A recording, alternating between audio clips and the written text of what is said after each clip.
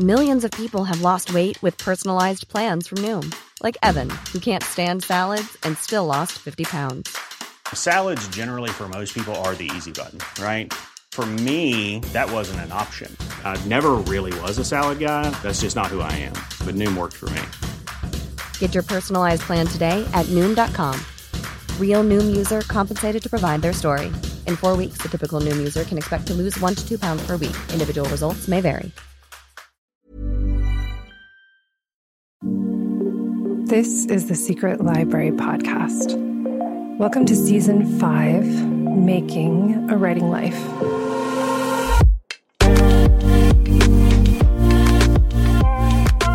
Welcome back to the Secret Library.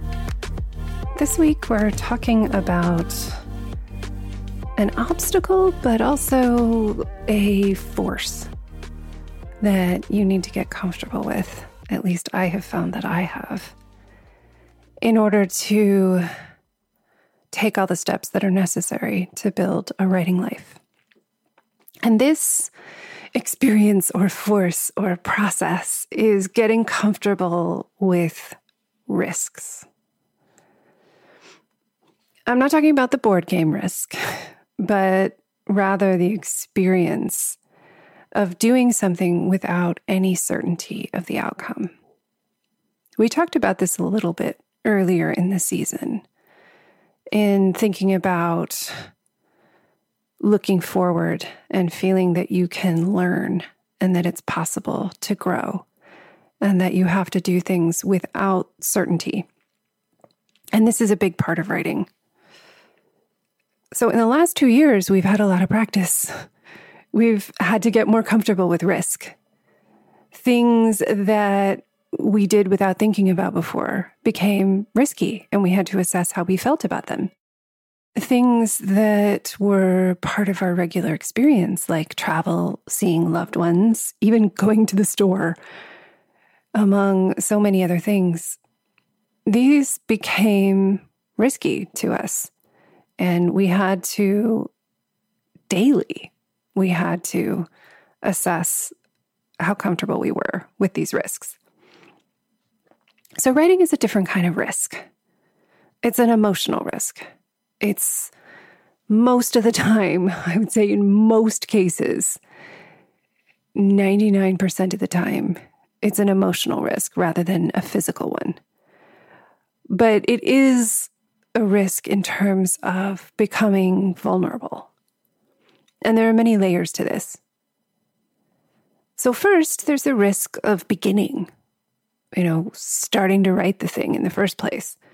And we, at this point, no matter how experienced or inexperienced we are, we can't know how the book or the story or the article or whatever it is we're writing will turn out when we decide to start.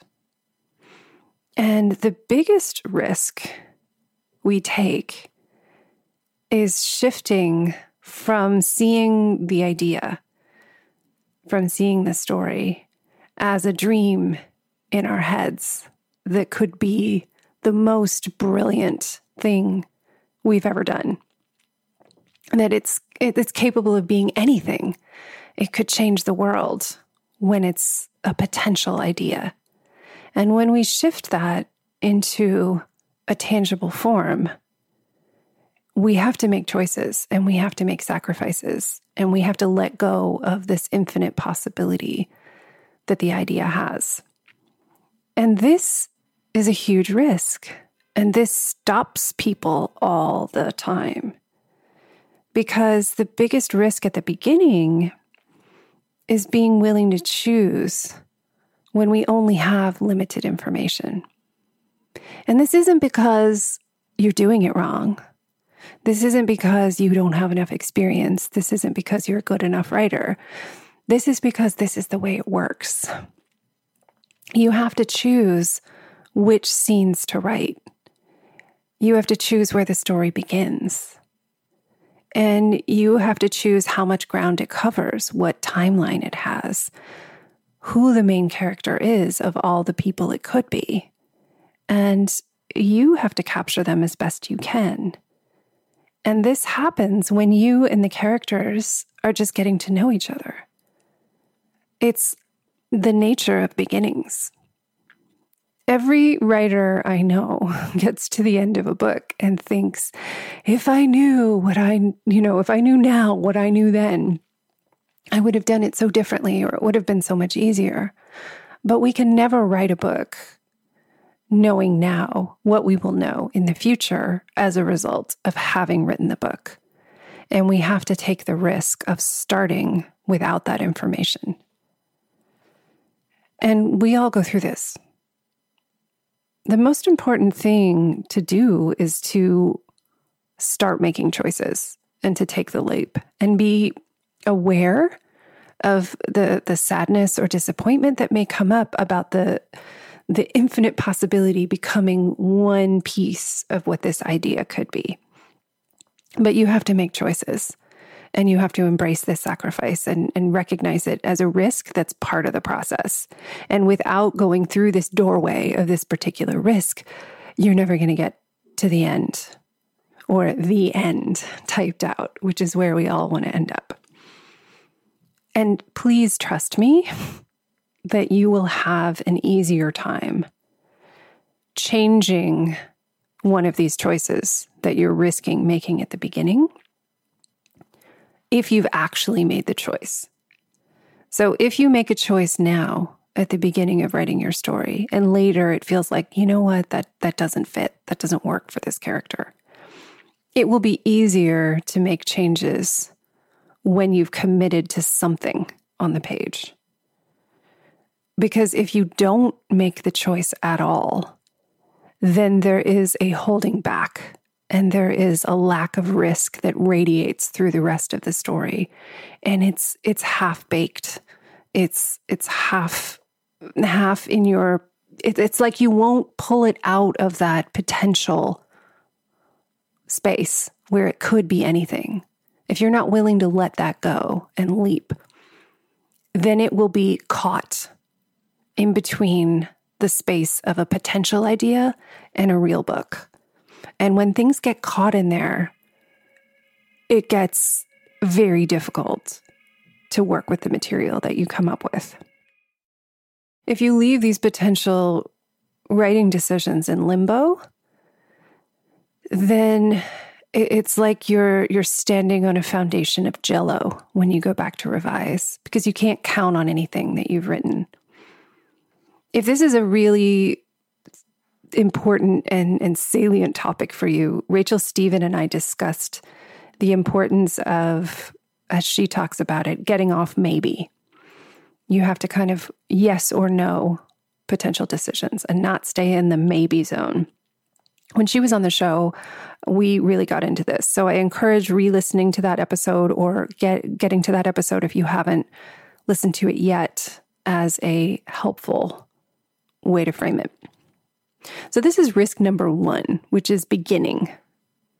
And I have to say that the risk continues from there. Every time you engage with writing, there's going to be risk. So writing forward, as far as you know where the story goes, that's a risk, because it's trusting that new scenes and story ideas and development will be there when you reach the end of the plan that you have. It's also important to assess how comfortable you are with uncertainty in the face of risk. I mean, this is true for writing as well as life, but writing is no different.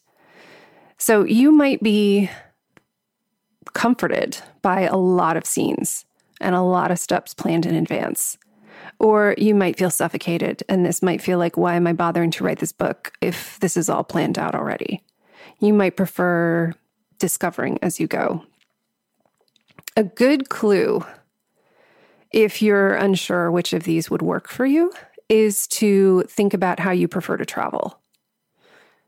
So do you like knowing every restaurant you're going to eat in months in advance? Do you like to have an itinerary? Do you like a printed sheet of paper when you go off somewhere, knowing that you aren't going to have any surprises?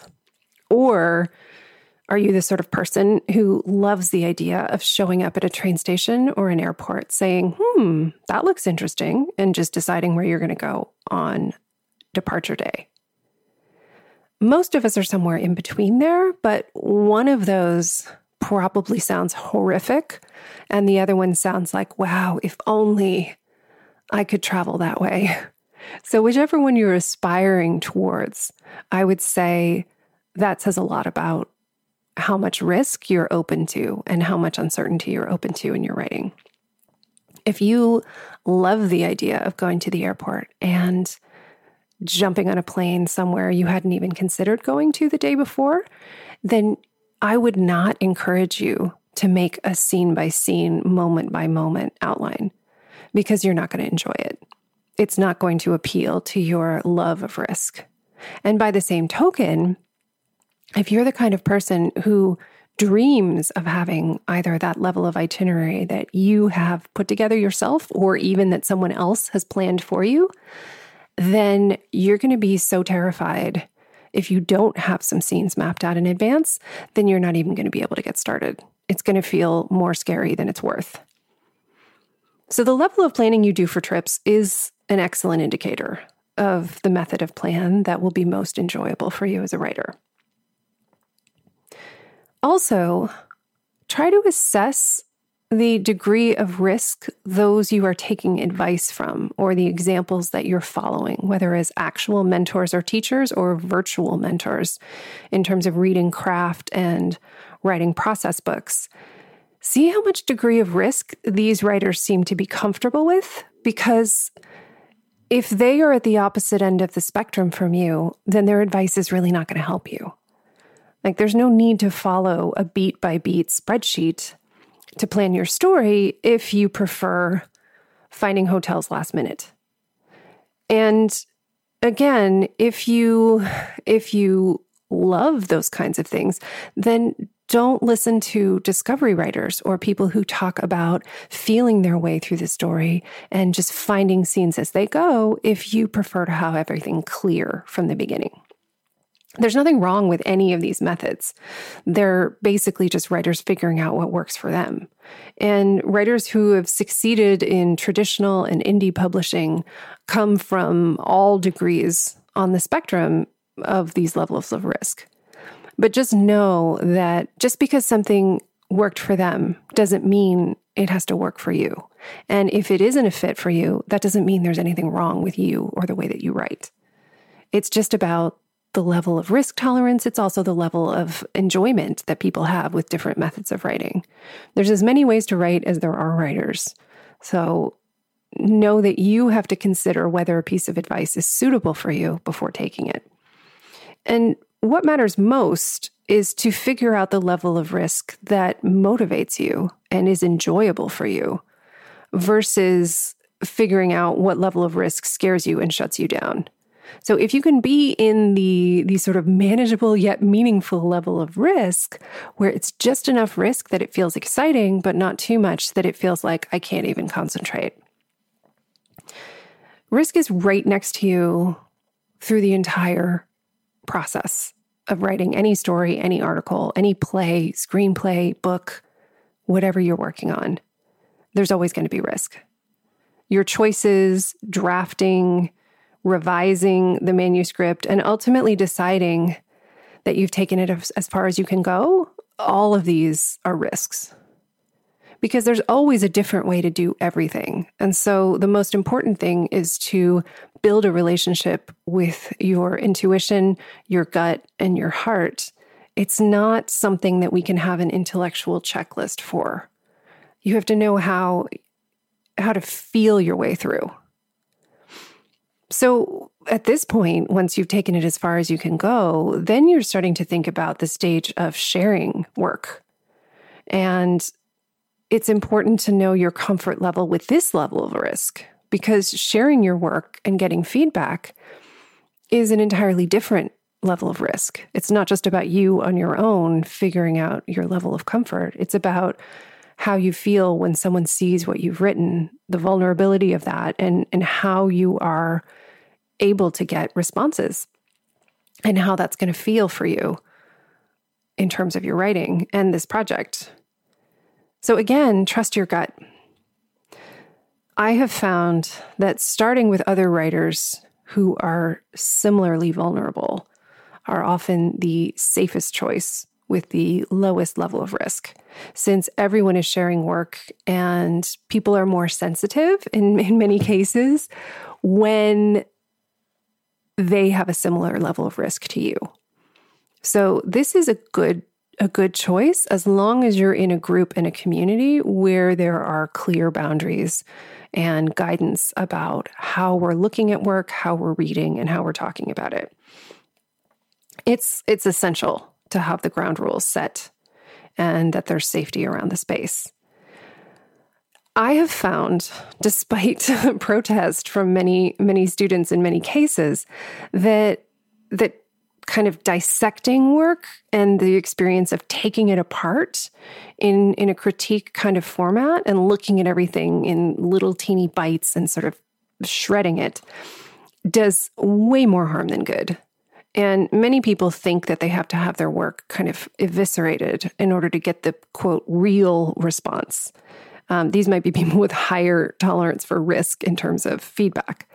But I have found that in all the groups I run, and we focus very much on what's working, what makes readers curious, what they're dying to know more about, and finally, anything that was maybe a little bit confusing. But we really err on focusing on what's working because it's just as useful for a writer to see, everybody thinks this part is working and nobody mentioned this other part that I was less sure of. So maybe that's not quite working yet. That's the same information as everybody wagging fingers at something. And it's much more supportive and validating to the writer. And if there is something that's confusing, that's useful to know, but that's a more affirmative way to talk about it. Like, I wasn't quite sure who was speaking at this point, is useful information without being judgmental. If writers feel terrified as a result of sharing work to share it again, then that is not an encouraging environment to be in. And if you are in an environment where you feel afraid you're going to be discouraged and you're not going to feel excited about writing again after you share your work in this setting, that is not a safe environment for you, and I don't encourage you to continue going there. There are options out there that are facilitated differently, and make sure that you ask questions before getting into a critique group as to how responses are offered and what the ground rules of the community are, because that's really important in terms of assessing it. And it's not more valuable feedback if it's more critical or pointed or aggressive. That's just painful, and it doesn't help you or your writing. I have found over many years of experience with this. So also, beyond kind of other writers, you want to assess carefully how you feel about the risk of sharing what you've written with those close to you. And I'm talking about family and friends who may not be writers. But in the interest of being encouraging or supportive, or frankly just being curious, they may reach out and say, "Oh, I really want to read your book. When can I read your book?" So just because they want to read your book doesn't mean you have to let them read your book at any stage of the process until you're ready. So for example, my husband and my family have not read my novel, despite the fact that it is quote unquote finished. And the reason for that up to this point was that I didn't feel it was ready. But now it feels like too much of a risk to have their feedback while I'm still querying and I'm working on getting represented for the book and hopefully placing it for publication. So that is a risk for me doing that, putting this book out and feeling hopeful about whether or not someone would want to have it. And you have to persist if you want to go the traditional publishing route, which I'm doing just to see if it's possible, honestly.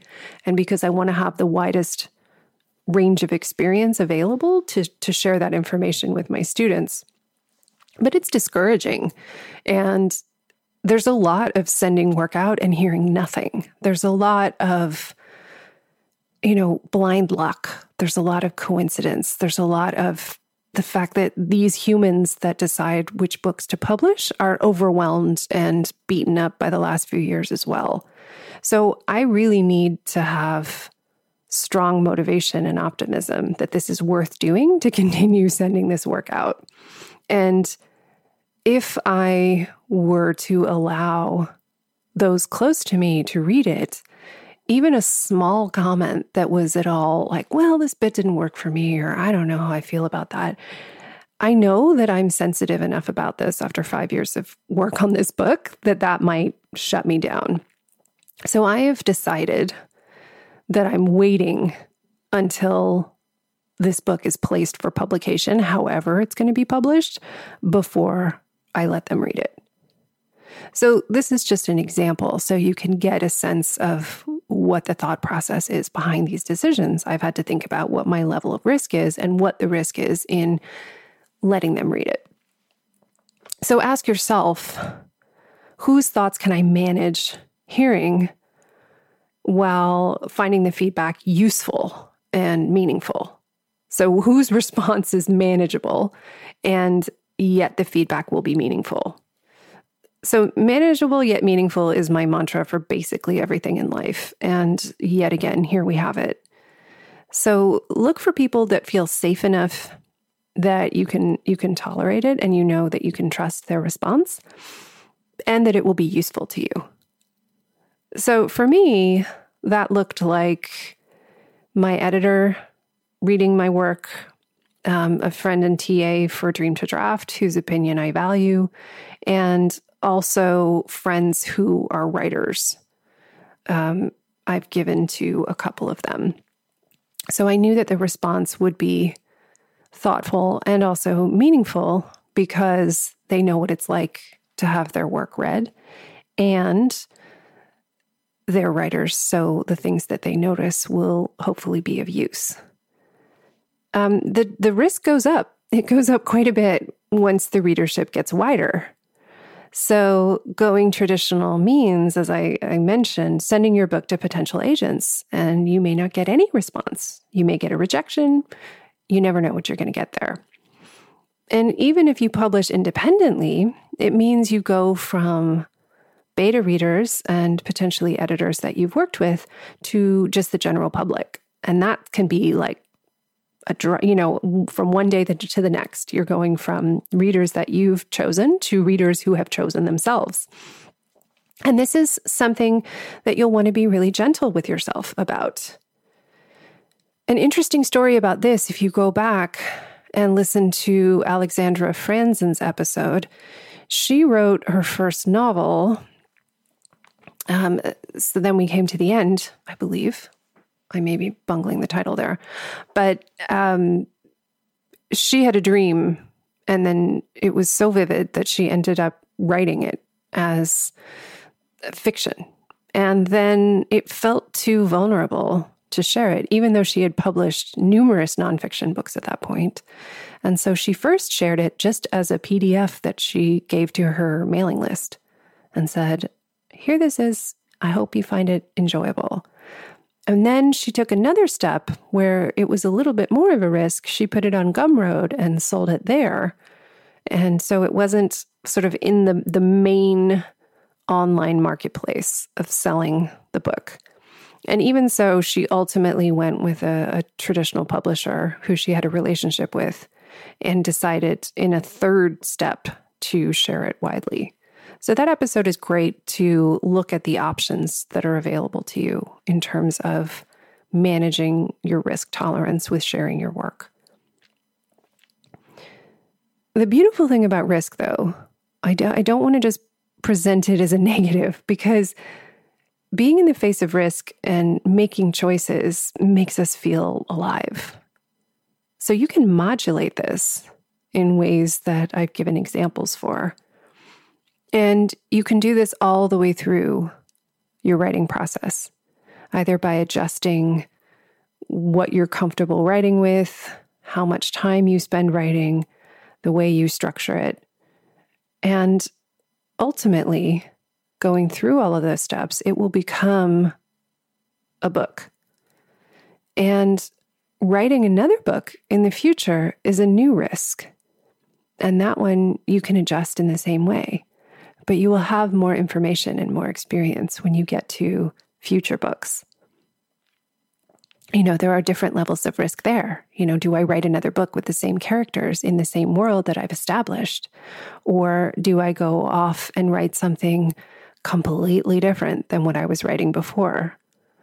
If you've been publishing for a while, there are lots of writers who want to do something very different, and it's a risk to their career to step away from that brand that's been established. So there are always risks that we can take and see how we feel about them. As always, it's up to you. And you'll find over time that the things that used to feel terrifying and felt like, jumping off a building with no parachute no longer have the same effect. You get comfortable with these and they don't feel so risky anymore. And this feeling can radiate into your whole life. If I hadn't been comfortable with risk and getting comfortable with taking risks for years in writing, I don't know if I would have been able to up and move 6,000 miles to a new continent and a new country with a native language that's not my native language like we did in 2018. So this ability to take risks has led to other risks that are positive and maybe would have felt too scary otherwise. Writing has a really incredible power to create new stories, not just the stories that we write, but even the stories that we tell ourselves about who we are and what we're capable of. So see how this impacts you. Keep writing, because you're a whole lot more powerful than you realize. Thank you so much for listening, as always, to the Secret Library podcast. If you've enjoyed this episode, please share it with someone else who would benefit. It means the world to us. And all reviews, comments on wherever you listen to podcasts are extremely appreciated. It helps other people. It helps other people find the show, and for us to share the message of writing wider, because we all benefit when more people tell their stories. If you'd like to continue the conversation, please sign up for Footnotes, my newsletter, in the link in the show notes.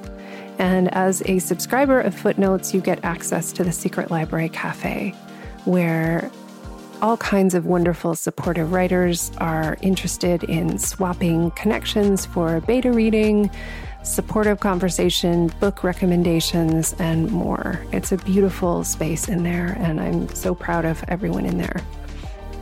In addition, you can check out the YouTube channel, where we have clips weekly that are distilled, smaller, short practices to take, inspired by the content of each episode. Thank you so much for listening, and I'll see you next week for our final episode in this season, Making a Writing Life.